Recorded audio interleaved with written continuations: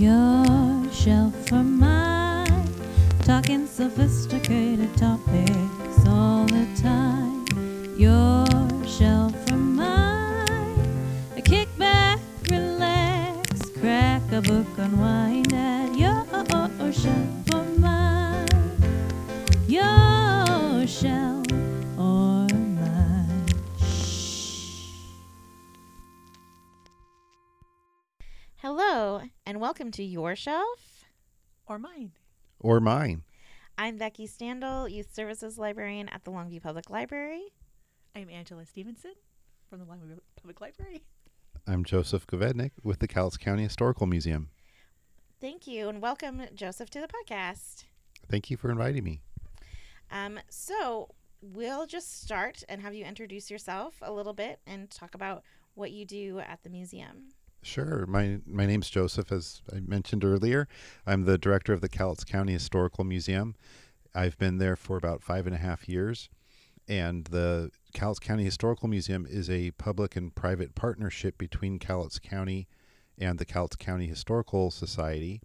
And so I'm a county employee of the museum, which is a department within the county. And then the Historical Society is the 501c3 nonprofit that employs the staff of the museum and does the fundraising for the exhibits and programs that we do. And it's been a good partnership. It's been like this for since I think 1975 is when the county had the first official paid director position for the county museum. And I just oversee the overall operations of the museum and I guess if you could call it a creative direction or programmatic direction of the museum. There's every day is a little bit different, I guess you would say. It can be somebody can just walk in with random objects and pieces of local history, or people come in with ideas of programs that they would like to do, or exhibits. A lot of public inquiry regarding, I bought this old house in Longview and I'd like to get pictures of it. And we have over 1 million images in our image archives, and we have about 37 million would be a lot. We have about 37,000 physical objects in our collection. Are any of your collections digitized? Yes. We have many of the image archives are digitized, and of course our records of the physical objects, not everything is digitized as in a image of the object goes with the file. Sometimes if you look up the file, there won't be an image with it, but more times than not, I'm noticing when I'm looking for objects, there will be an image or multiple images of the object with all the data that goes with it. Is that archive public, or is that just for you? It's available. We have on our website, which is at cowlitzcountyhistory.org, which is the Historical Society's website, you can access some of our archives. Not everything is uploaded into the website yet, but every couple months or so, our curator is putting more information out there. Now, if you wanted to look at our entire catalog, you can come and make an appointment with our curator, and we'll turn you loose on a computer, and you can have as much fun as you like going through all the queries. Cool, thank you. Is there any charge to visit the museum or anything like that? Fortunately not. There's no charge. It's like going to the library. It's free to the public. We do have a donation jar or a donation box that people are welcome to put any contribution in there if they wish. But it's a free service to our community to have access to the exhibits and to the archives. We do charge, though, if you want like an image reproduction to get the digital file. We do charge for that. But it's open from 10 o'clock in the morning until 4 in the afternoon on Tuesdays through Saturdays. And the only times that we're not open during those times is usually during a special occasion, like if we're at the county fair doing programming there during the summer. Or most recently, we had some new collection storage shelving units put in, and we had to close the museum so that the contractors had room to work and make basically a big mess of the place while they improved our collection storage. So what we call room. I was watching that on Facebook. It was very interesting. Oh, awesome! I'm glad you saw that. So our one of our largest storage rooms, which is what we call room 10, now can hold about twice as much material. Wow. So you're here today particularly to talk about World War II and the effects of the war in our Yes, area. I think that's what I'm here for. Yay. It's a topic I'm very intrigued about. As a child, I was always interested in World War II and watching, movies like the 1976 version of Midway, for example, or Tora, Tora, Tora. I had a particular interest in the Pacific Theater as a kid, and I would make model kits of airplanes and use my parents' coffee table as the deck of the aircraft carrier and have them take off on it. And so that's and of course I have an interest in our local history as well, and there's a lot of tie-ins between what happened locally and nationally in the United States during World War II. So I've always had an interest in World War II history, and in particular, one thing with World War II is it's one of the last, actually probably the last major conflict amongst industrialized nations, world power nations. After World War II, we see more proxy wars or wars between a much larger industrialized country and a much smaller country. We've had, rationing was going on during World War II. Everybody had to, recycle metal, and everybody was into this effort, whereas, say, a difference on the home front for World War II versus, say, the Vietnam War is that our life here on the mainland United States was, not the same, but it was, we were able to get food, we could drive, we didn't have the same restrictions, we didn't have blackout curtains. So the day-to-day life, if you did not turn on the news and you did not see what was going on any of the protests during the Vietnam War, you had the full access to resources that you didn't have during World War II.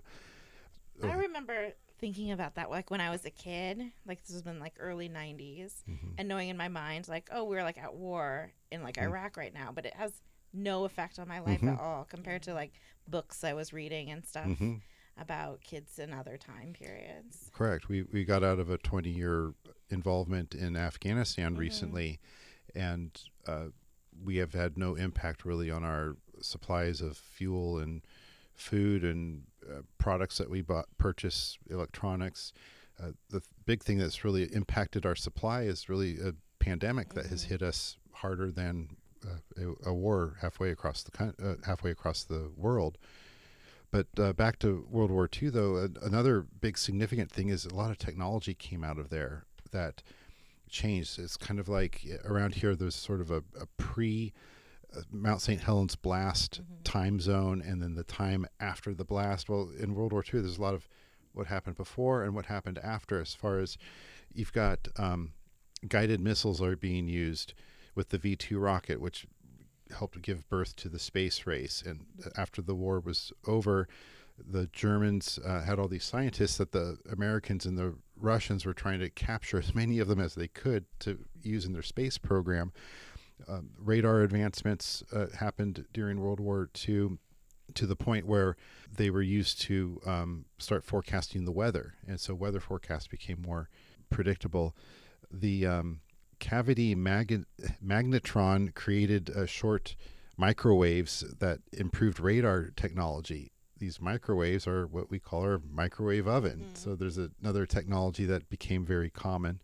The use of computers too, rudimentary computers or what we would think of as rudimentary computers were used during World War II. And ultimately the B-29 Superfortress, which was probably our most advanced and largest bomber at the time at the end of the war, it had a computer system on it to help coordinate the gun turrets that were operated remotely, as well as it had a pressurized cabin, which bombers didn't have back then. So the aviators had to suit up in all these really heavy gear that had electric wires in them to warm them up.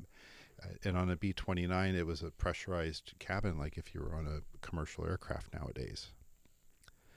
I can go on and on about some other various things. Penicillin medicine. That penicillin came out in 1928, and that changed the difference between World War II and World War I casualty rates considerably. So it's a huge moment in 20th century history that still leaves its impact on today on our landscape today, on our geopolitical maps. If you look at it, there's a lot of World War II that you can see nowadays.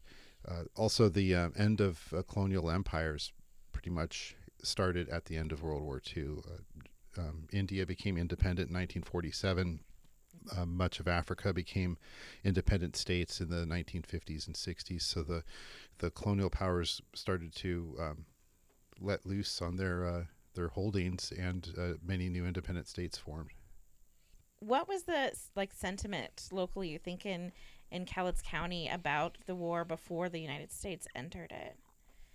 Sentiment. Well, I wasn't around at that time, but Yeah. but from what I can understand, though, is the United States as a whole generally wanted to be more isolationist, which we were very internally focused throughout the 19th century on continental North America, manifest destiny. And then the Spanish-American War changed that, because in 1898 the United States took on possessions that were international possessions, like the Philippines, for example, and that eventually put us on a collision course with the Japanese 40 years later. So if you look at going back, say, to World War I, which started in July of 1914, the United States didn't get involved until April of 1917. So you're pushing nearly I think I got my notes wrong. If you go back to World War I, which started in July of 1914 in Europe, the United States held off until 1917, a couple years before they got in, and then were involved for about a year and a half until the armistice was signed. Going forward into World War II, that war was going on for just over 2 years before the United States was involved. We think of World War II as 1941 to 1945, but most of Europe and many places in the world, it's 1939 to 1945, or in the Pacific theater, it happened even before, because the Japanese had invaded China, and they were in the 1930s, were earlier in the 30s were in China. So I think there was probably a hesitation and concern about getting involved in a global conflict. We were also fully involved with a great American Depression that hadn't completely lifted yet. We saw the rises of authoritarian governments throughout the world during the 1930s. So it was kind of a dark and stormy time. In the end, though, the war brought us out of the Depression. It created a customer, the United States government, that wanted to purchase the materials for the war effort, and it mobilized an entire country. And so, unfortunately, those trials by fire are what sometimes pull us out of dark economic times. Also, the improvements or technological advances that I had mentioned before are usually created during these times of pressure that a war would create. And so a lot of medical advances, even today, if you look at what happened in the more recent global war on terrorism in Afghanistan and all that, we had a much smaller casualty rate as far as people dying in the field, because the medical care and the ability to get them out to field hospitals or to more advanced medical facilities was available. Whereas in the Vietnam War, there's a much higher casualty rate as far as deaths. Now, we also have to keep in mind that we're looking at a casualty rate of deaths. That number goes down, but you still have a lot of injuries, because many people they get injured in a battlefield. Now, they didn't die, they survived, and they're carrying those injuries for decades going forward. I was wondering about both kind of pre-war and into the war effect on like our port economies here, because is that kind of around where like aluminum came to our area? That's correct. Yes, we actually have a lot of economy of industry here. We're known for lumber and wood products. We have 2 ports here in Cowlitz County, one in Longview, one in Kalama. And you mentioned aluminum, and Reynolds Aluminum is what I'm thinking about here, which went online in September of 1941, just a couple 2-3 months before we got pulled into that conflict. And so at the in the late 30s and early 40s, you had a lot of cheap hydroelectric power from the dams that were going up the Columbia that would be able to provide this electricity for these aluminum reduction plants, which consume an enormous amount of energy. And so there was kind of people vying for or companies were vying for locations to set up along the Columbia River Basin. And Longview was one of the locations where we have the Reynolds plant. Aluminum is extremely important, particularly when you think about World War II, because that was very much an air war in many cases. It was an air superiority war, I guess we could call it, in that in the Pacific, where you had large naval battles happening, that's where the aircraft carrier really took on as the superseding force beyond a battleship, because of aircraft, and aircraft are made out of aluminum. And we have Boeing up in Seattle and plants in Renton. There was also parts that were made in places like Hoquiam and Aberdeen, where the tail sections for the B-17 and the B-29 bombers were made. Those are made out of aluminum, and that aluminum, part of it comes from here and comes from other aluminum plants around.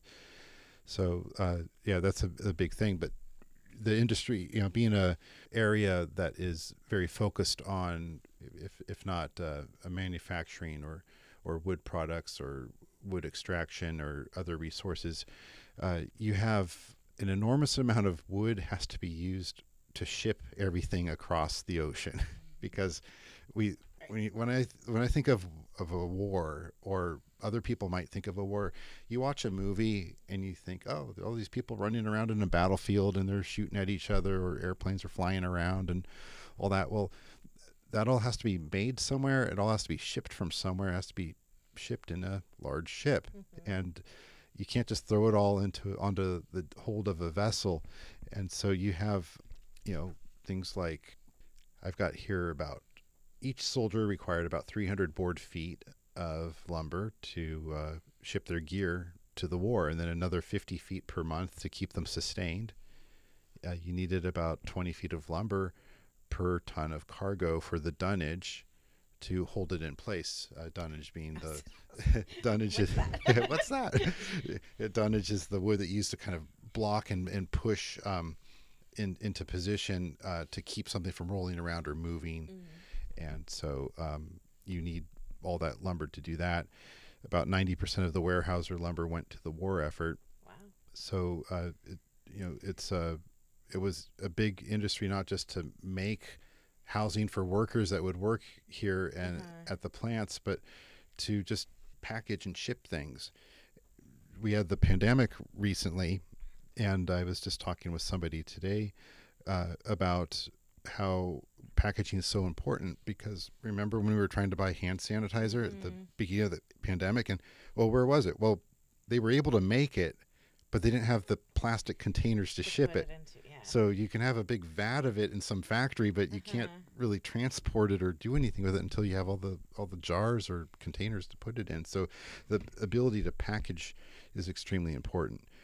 Longview Fiber made packaging to ship food, cement, plaster, all kinds of goods. They even opened a machine shop to make parts for the tools of war, so to speak, because any large mechanical devices, if they break and you can't get parts, you have to make parts. So it has to be fabricated in-house. You can't just go to the store sometimes. I found it fascinating when I was reading the log of Longview. Their war years, they shipped wood everywhere, and they shipped these little buildings for people to live in. I think it was South America. I'd have to double check, but it was across the seas at least. Like prefab buildings? Yes. Oh. That's what they used here too, is prefab houses to put people in to work. So how did that affect our population here? Because presumably, right, there's men going to war, but then there's also people moving here to work? You had people moving here to work. You had men going to war. You had women taking on roles like Rosie the Riveter in factories and other places. Women would work also in the in the forests, like in the towers that are looking for forest fires, for example, because you don't want fires to burn down the timber that you need Right. to build your crates to ship all your stuff off.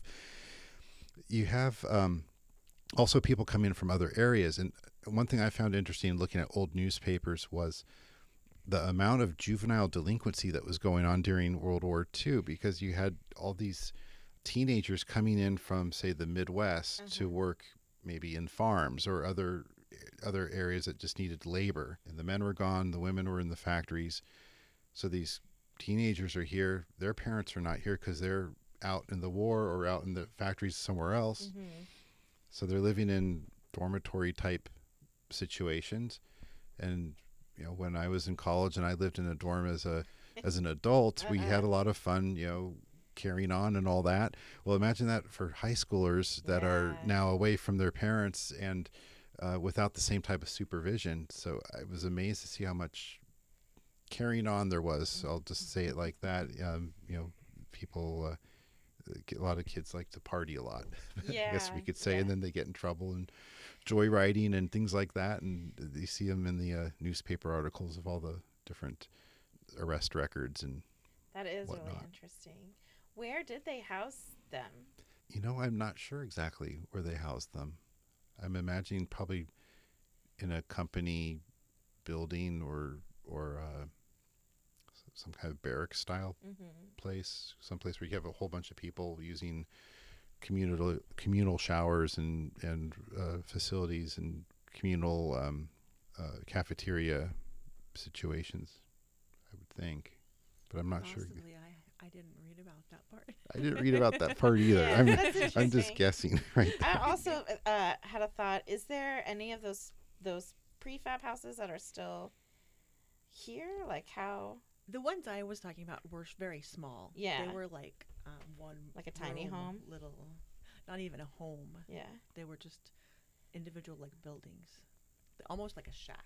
Yeah. They were very Interesting. small. I'd imagine they probably were not built to last. Yeah, they were Okay. put them up and take them down. Interesting.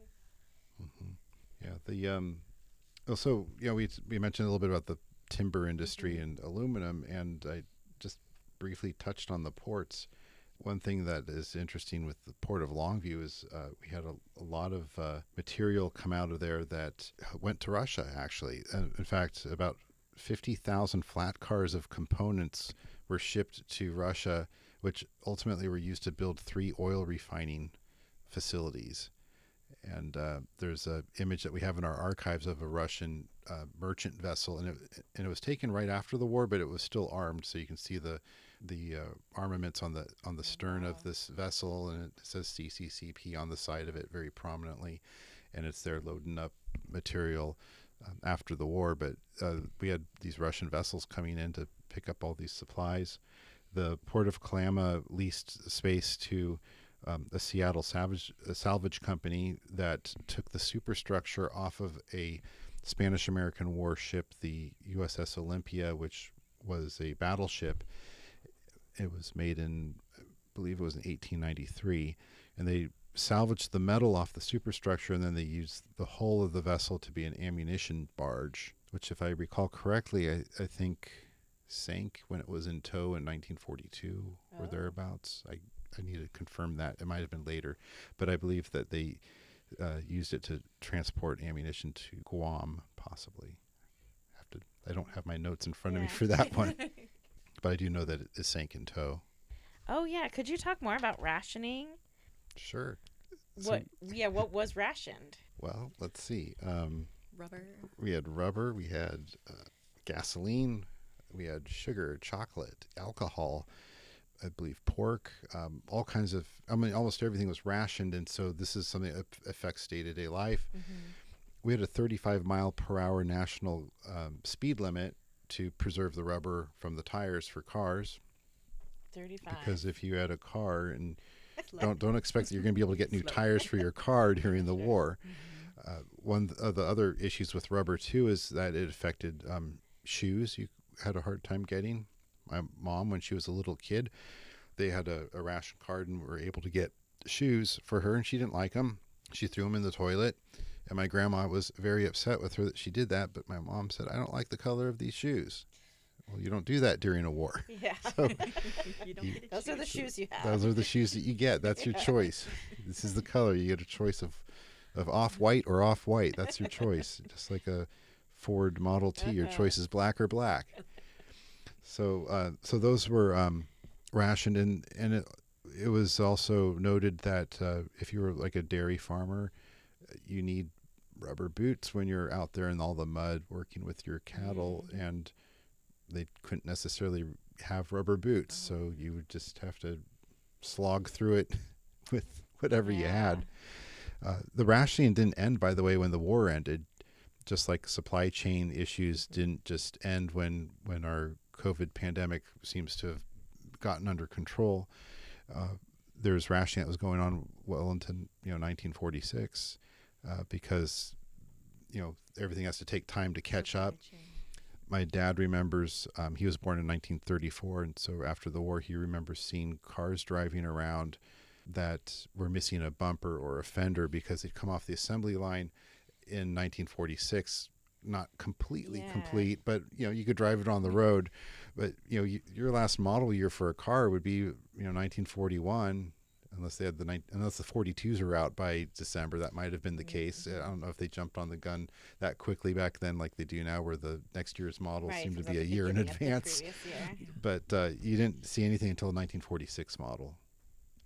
It's kind of like cars just sitting waiting for the chips now. Or they're so backed up on the... Because now you need a chip. Computer chips. Yeah, if it was just a bumper, you could still drive around. But those old cars, everything was mechanical versus the computer that's needed to tell it what to do. And so there's something to think about there when it comes to some technology. It's like the photocopier in the workroom at the office.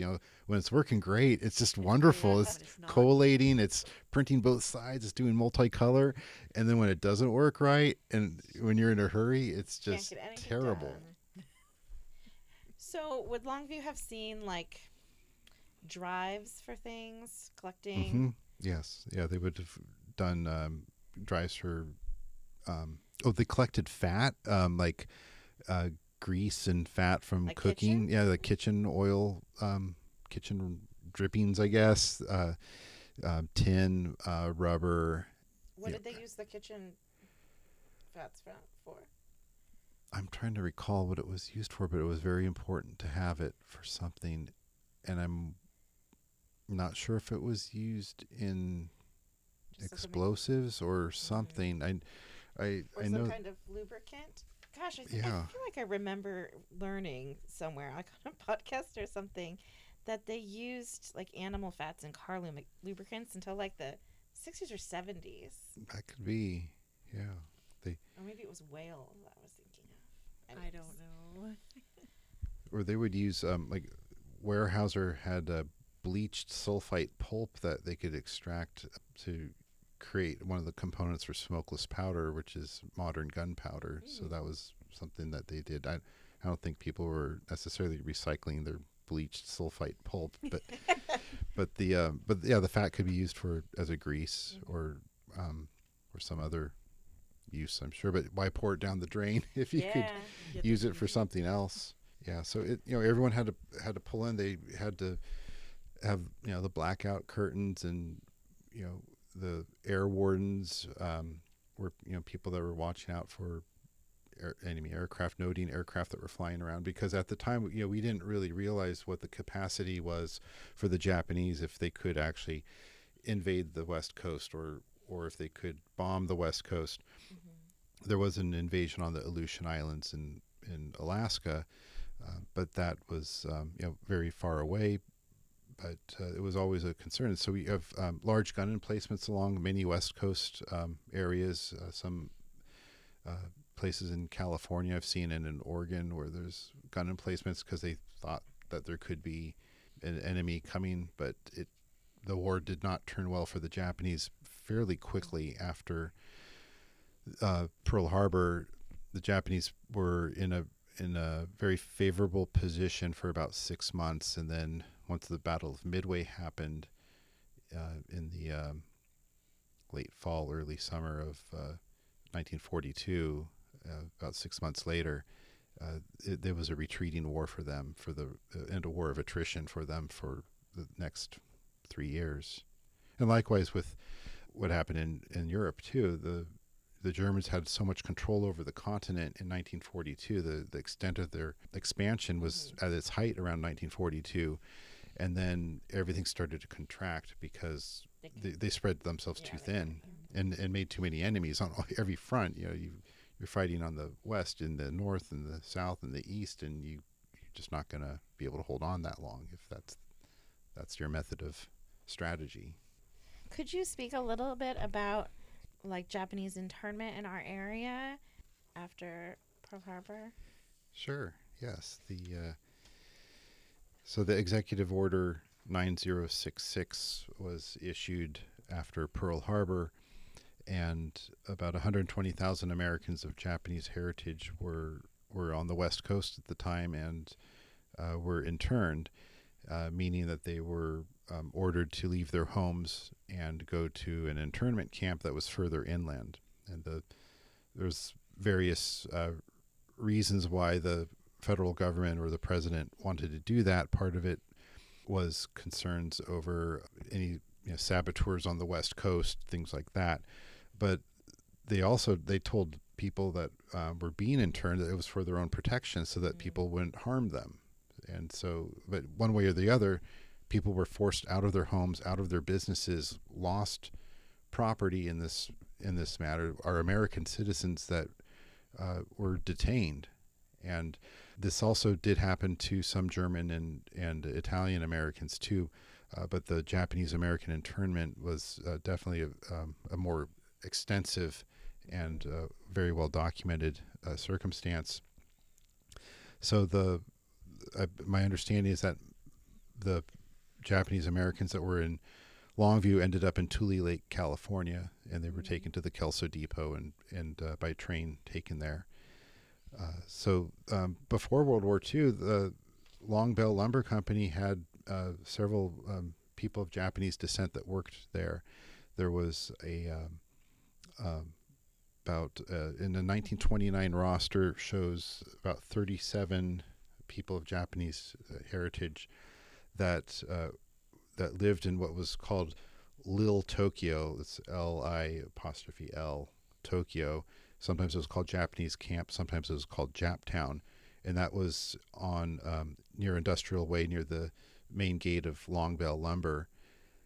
And the interesting thing is the 37 people on this roster, they all used the same phone number and address as the contact point. And so everything kind of filtered through one person as far as if they had to contact them.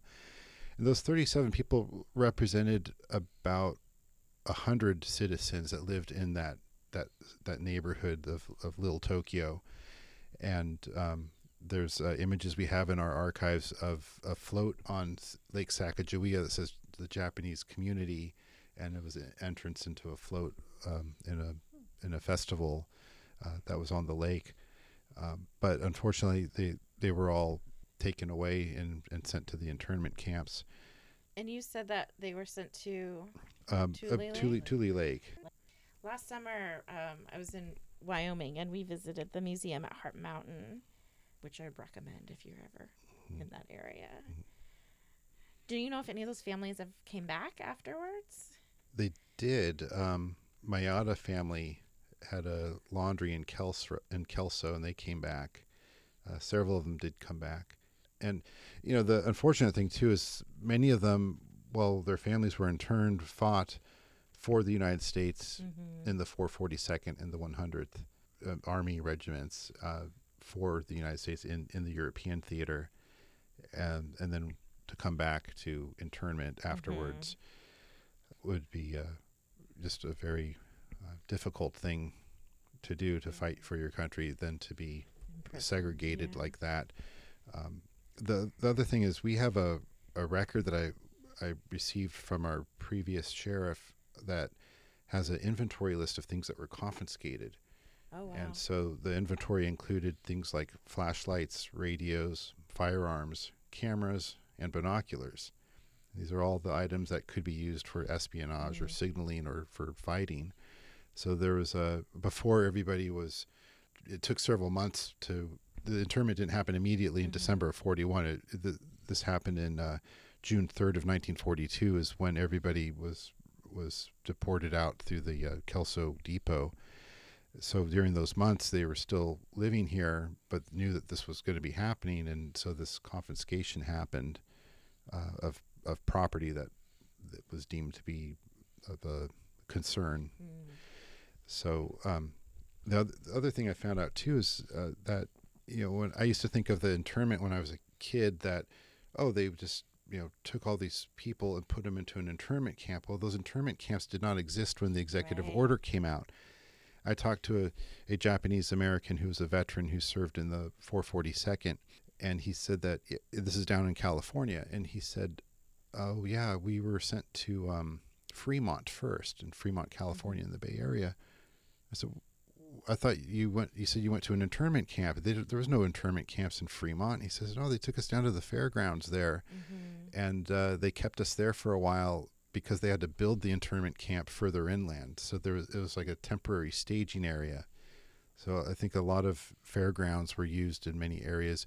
I'm trying to recall if our own county fairgrounds may have played a role. I know the Puyallup fairgrounds were used up north. That's a big one.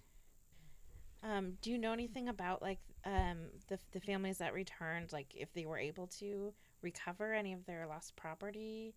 I think in some cases they could recover their property. In other cases it was gone. There's not specific to this area, but I've heard of situations where this is one of the better part of humanity is there was two farms, a white American farm and a Japanese American farm, and the Japanese Americans were interned, and I had heard that the white family operated the Japanese American farm during the war, used the land to produce food and all that, and then after the war the Japanese family came back and had their land back to continue to build their life back. Unfortunately, that's probably not how it happened in many cases. I'd imagine that a lot of times the land was seized or taken over, or somehow I guess I would imagine the banks probably would have taken a lot of the land if a mortgage wasn't being paid. That's probably how that would happen. Is it is not being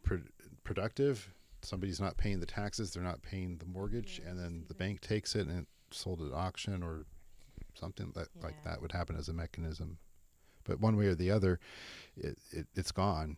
So think about working for your life or for even generations, from one generation to another, and your third generation here in the United States, and then all of a sudden it's all gone. Do you have any photos in your collection about the deportation at the train station? I wonder if there's anything in the paper. Yeah, to my knowledge, I don't think we have any pictures. We have pictures of Little Tokyo in our collection. Many pictures of houses and even you could see the Long Bell building in the background of one of the images, which helps set the location. But I'm curious where those images would be if it was documented, how it was documented, because if there was no cameras there to take those pictures, and the people that were being deported probably didn't have cameras because they were taken away. If there's it's just written stories and oral stories that might be part of that. But that would be interesting to look through if the Daily News archives have anything, particularly if you look at, what was that, the 3rd of, so June 3rd, somewhere around the Daily News from June 3rd or the week after might have some information on that, or at least an article about it, if not a photograph. The Century Club, it's a women's club. They met every week or monthly. I think it was every week though, and talked about books and learning. But during the war, raised money for the Red Cross, and they made ditty bags to help with the war. What's that? Ditty bags? Yeah. They hold stuff for people who are injured in the war, so they would go to people who are in the home. Okay, like in bandages hospitals. And stuff like that? Yeah. Oh. Do you know any any stories or anything about the local people who served in the military in the war? You mentioned a couple of Japanese. Let's see here. So I don't have a whole lot as far as any individual stories off the top of my head. I do have an item in my collection of a personal collection item. It's a Japanese rifle that was picked up on Guadalcanal by an American from Longview, and I had the person write not the person who collected it, but the nephew of the person who collected it wrote me a narrative that, to the best of his recollection, that his uncle was a CB and picked it up when he was in Guadalcanal. And I thought part of the reason why I brought it into my own collection was that it was had a local story to it. Mm-hmm. And so that's one story. There's, of course, stories you can read about in the archives of the paper, or if anybody knows any veterans that are still Mm-hmm. around. And I do know of a couple that are still around, that on not just the United States side, but other sides during the conflict, that are unfortunately, we're losing that generation very rapidly. Mm-hmm. And my grandfather was part of that generation, and I got as many stories from him as I could. And he was in the Army Air Corps at the time and was in the Pacific Theater. But I think most of it we're going to have to read about now. Yeah. Because you're referring to your great-grandparents Mm-hmm. as being in that conflict, and I'm talking about my grandparents being in that conflict, and it becomes further and further removed with each generation. Mm-hmm. My grandfather was he was in France. He was in the army, and he built bridges and bombed the bridges. Mm-hmm. But when I was going through the Weyerhaeuser log, I found it mentioned that when he went over to France. So they published like the employees. They published all the employees when they went over, and the log of Long Bell did too. And they sent the log of Long Bell to any soldiers who were over in the war. Oh, that's interesting. Yeah. And they published letters in the log of Long Bell. There'll be little letters from people that were over in the war. Wow. Yeah. Yeah. We just had heard this story from a coworker of ours, Austin, whose grandfather's uncle was killed in the war, and his name was Hollis Martin, and we have that memorial in R.A. Long Park, and his name is up there. And that was like an interesting story, I guess. He said that he remembers as a kid his grandpa telling him, but he didn't know him, and it seemed like some of the family kind of had conflicting stories, but he ended up doing some research about it in the National Archive. And he was captured as a prisoner of war in the Philippines, where he'd been stationed, and was a Japanese prisoner of war for a number of years. And then he was on board one of their hell ships, the Arzin Maru, when it was sunk by an American torpedo in 1944. And his information, he'd found that only 9 of the POWs survived out of over 1,700 that were on that ship, not because the ship was torpedoed, but because afterwards the Japanese refused to rescue them out of the waters. Mm-hmm. And he says he thought his grandpa had that letter that they received from the government, Mm-hmm. but I don't know where it is now. Yeah, we were torpedoing any ship that looked like a merchant vessel, and those ships that appeared like merchant vessels could also have had POWs on board, and we wouldn't know until after they went down. And that's there's a lot of difficult things happened, terrible things happened during World War II in both the European and Pacific theaters. But the Pacific theater too had an additional difficulty too, being that a lot of it was in the tropics. And my grandfather, who was stationed in the Pacific, he was sick a lot of the time. I asked him for all these stories. How many sorties did you go on, Grandpa? Tell us about what you did. And he said, I actually didn't fly as much as you think because I was in a hospital a lot of the time. And at the end of the war, some people thought he was in a POW camp because he had lost so much weight. Oh. He'd just been sick with all the diseases that are out there in the jungle. and that's the other thing with warfare is we think often as soldiers out in the battlefield fighting and all that. And I had mentioned earlier, there's all these supplies that have to go there. It's probably 90% of the personnel power to have a war is the people that are in the rear with the gear, and then the other 10% are on the battlefield. Well, the other thing that you're battling too is illness.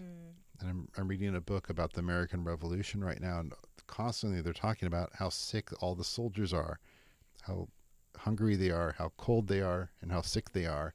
Oh, and they got to fight too on top of all that. And so there's and desertions too. During the Revolutionary War, a lot of desertions.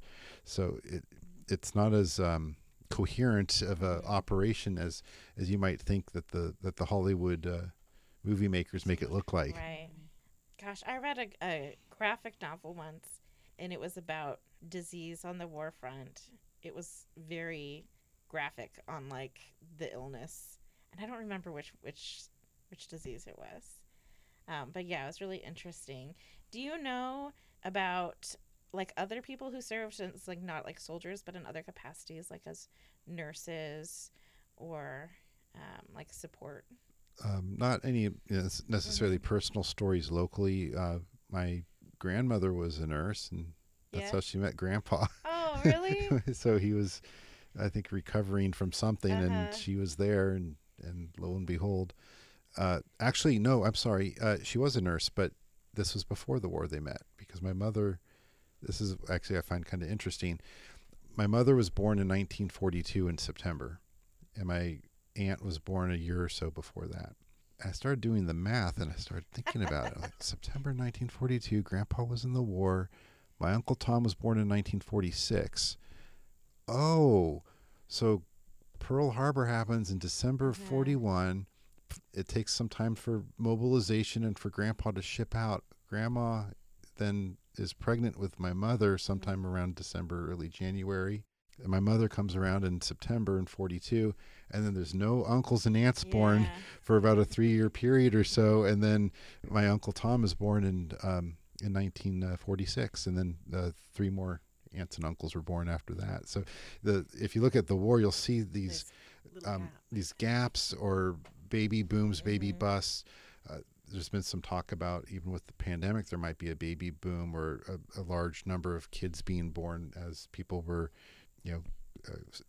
sent to quarters, so to speak, for a while during the pandemic. So you'll see these trends that happen. I was born in 1974. That was a baby bust year. I remember in high school looking in the bleachers during a pep rally, and I see the classes ahead of me and the classes behind me, and they were all bigger. We were in the bottom of the curve. We're the smallest group. Maybe it took a while for all the hippie generation to kind of figure out what they were doing in the early 70s, and then they became more stabilized as yuppies in the 80s and had more kids. That makes me think, when you were talking about like juvenile delinquents too, I think I'd heard something about like different crime rates having to do with just the amount of like young men there were at certain periods of time. And so when you're like talking about like, crime rates nationally are going down, it's just there's like fewer people that age where people tend to be committing crimes, which is like men usually in their late teens and early 20s. Men are generally the ones that are doing that, and you have to look at poverty rate, unemployment, things like that. If you're employed and you're out of poverty, you're probably less inclined to have idle time or desperation to do activities that might lend you into the wrong side of the law. But that's very important to look at these crime rates and how many young men are there that do that, because women commit crimes too. They definitely do that as well. But there's a uniqueness with human nature and with young males. And if you look at, I'll just look at how we drive cars. I think about how I drove a car when I was younger, and car insurance is always more for those males that are 16 to 24, thereabouts. And the way I drove then is a lot different than how I drive now. I hope so. I might be more distracted now, but I was definitely more of a speed demon back in those earlier days. We didn't touch on the war bonds. They did war bonds and war loans a lot in Longview. I think through the whole United States, but they definitely did. Several of them too. There's I think 6 or 7 efforts or drives, because they'll say, purchase your war bonds for the 6th or the 5th war loan. Yeah. And we have scrapbooks. Because you have to purchase you have to purchase all this stuff that you're making, and you have to pay people that are working in a factory. If you don't pay them, they're not going to work. I mean, there's a certain amount of loyalty and patriotism to get things done, but there's also a need to we are an economy that requires cash to buy goods and services and pay for things. Longview actually offered, it wasn't mandatory, but it was highly encouraged. They would actually dock your wages straight from them, and it would go straight to the war effort. Oh. Yeah. It was voluntary, but it was. Yeah. Like as a donation or as like a bond? A bond, yeah. So what were some long-term effects of the war in our area?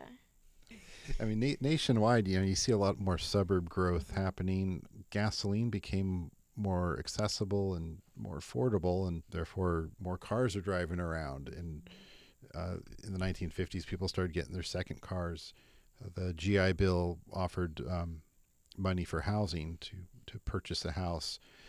One thing that World War II also brought in was kind of a baseline of medical care in some regards, if you want to look at it that way, in that in order for people to go into the U.S. Army, they all had to have a physical exam. And so there was a requirement, they had to see a dentist, they saw a doctor. I believe that you had to have at least half of your teeth to go into the Army. And so that was kind of the beginning of this, dental care becoming more advanced, more common. There's a rise in service in community clubs. You have some other changes too that happened after the war. Is a shortage of housing. I'm reading in some post-war daily news articles about this constant shortage of housing. We need more housing. We need more workers. And it's kind of like, gosh, have I heard this before recently? Like, do we need more people to work? Are we having an employment shortage? Are we having a shortage of housing? And it's kind of like history's rhyming again, which I found intriguing to read those old articles. And it's like, oh, I think I could have seen this in yesterday's paper almost. We're having a housing crisis.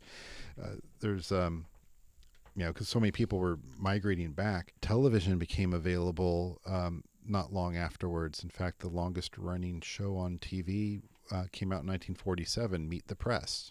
It's still airs today. The use of purchasing at chain stores started to become more common, and the mom and pop little markets, there was a lot more small mom and pop grocery markets getting pushed out by larger chain stores. So you see a lot of that happening as we become more of a car culture after the war into the 50s, a suburb culture relying on these cars. And then you start to see the disintegration in some of the city centers because people aren't living there. And a lot of cities had trolley systems and tracks everywhere for these trolleys, and then they just ripped them all out. Because why would we do that? Why would Los Angeles have a trolley system? Because everyone's got a car now. And so there's very few places where you'll find that. And you do still have those cable cars in San Francisco, but there's not many other places you're going to find a trolley system around. And there's light rail now that they've been putting back in, but we should have kept, in my opinion, we should have kept our rail systems in the cities the whole time, because I love taking trains. Personally, I don't particularly like to drive. I'd rather let somebody else drive, and if I could sit on a train and read a book, I'll do that. So you were talking about like a housing shortage. Did we have more like developments and stuff built then after, like in the 50s? Do you see that pick up? Like a lot of the schools ended up being built. We had to build more schools locally. And if you look at maps of Longview from, say, the 40s or 50s, and I think if you look at even the old west side, even today, you'll find actually a mix of architecture in there. You'll see, you think of the old west side as, all these houses were built in the 20s. well, how come there's a mid-century modern house right in this lot next to this older house?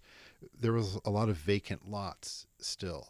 So they were building more up on these vacant lots because not everything was sold by then. Because think about how Longview, created in 1923, and then the stock market crashed in 1929, and that negatively affects the economy here.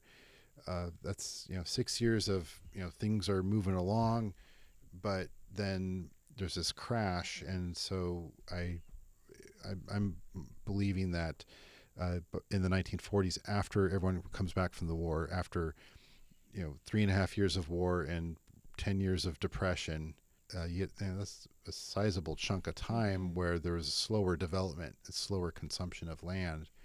So you see these lots getting built up in places like the Old West Side, but I'm not too knowledgeable actually on any, necessarily some of the post-war tracts of land. I know that like in the West Side of Longview, you see some more developments going on out that way.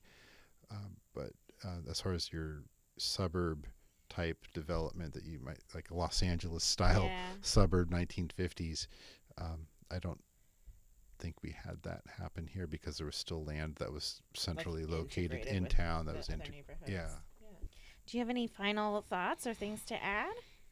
Oh gosh, final thoughts.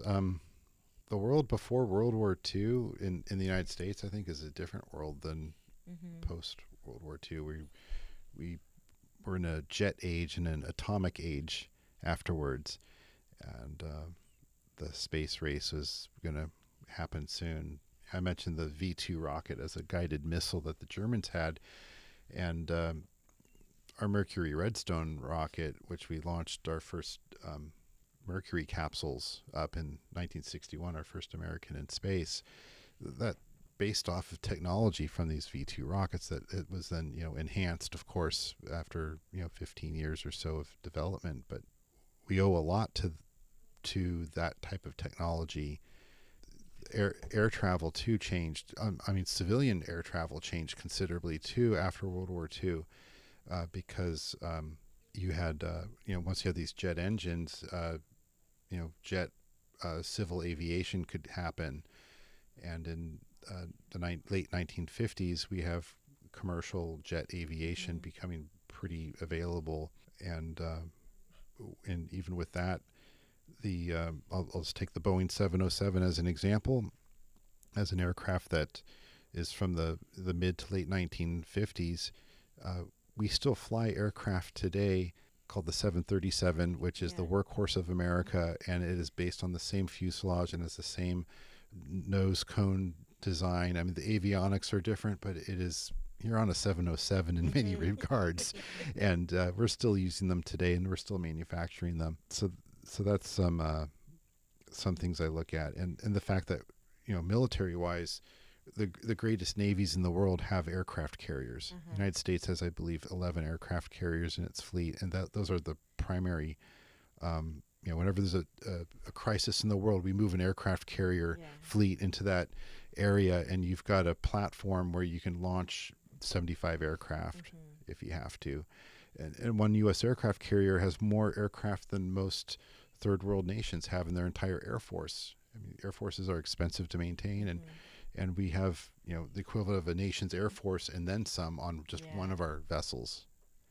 So it's a neat way to look at how that technology kind of still impacts us. Like I mentioned, the microwaves that you just hit there, beep beep beep, and your food's ready. It's and socially too. One other final thought is after World War II is that's also giving rise to the civil rights movement in the 50s and the 60s.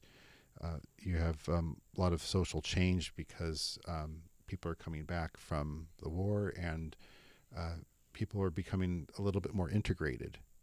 And the Korean War is the first war that the United States fought in 1950 when we got involved. That was an integrated war. Before Korea, we had racially segregated units. So World War II was a segregated war, but the Korean War was an integrated war, where our society started to change, and even my dad, who was in the Navy during the Korean War, in his boot camp pictures, there's people of different ethnic backgrounds in it that you wouldn't have seen in the boot camp picture from World War II. Yeah. Well, thank you so much for coming on and talking with us. Thanks for inviting me here. And we just really appreciate you being part of our Centennial series. Do you guys have anything coming up at the museum that in particular celebrates Longview Centennial? We sure do. We have an exhibit coming up called 1923, the year that changed Cowlitz County history. A large portion of it will be about, of course, Longview Centennial.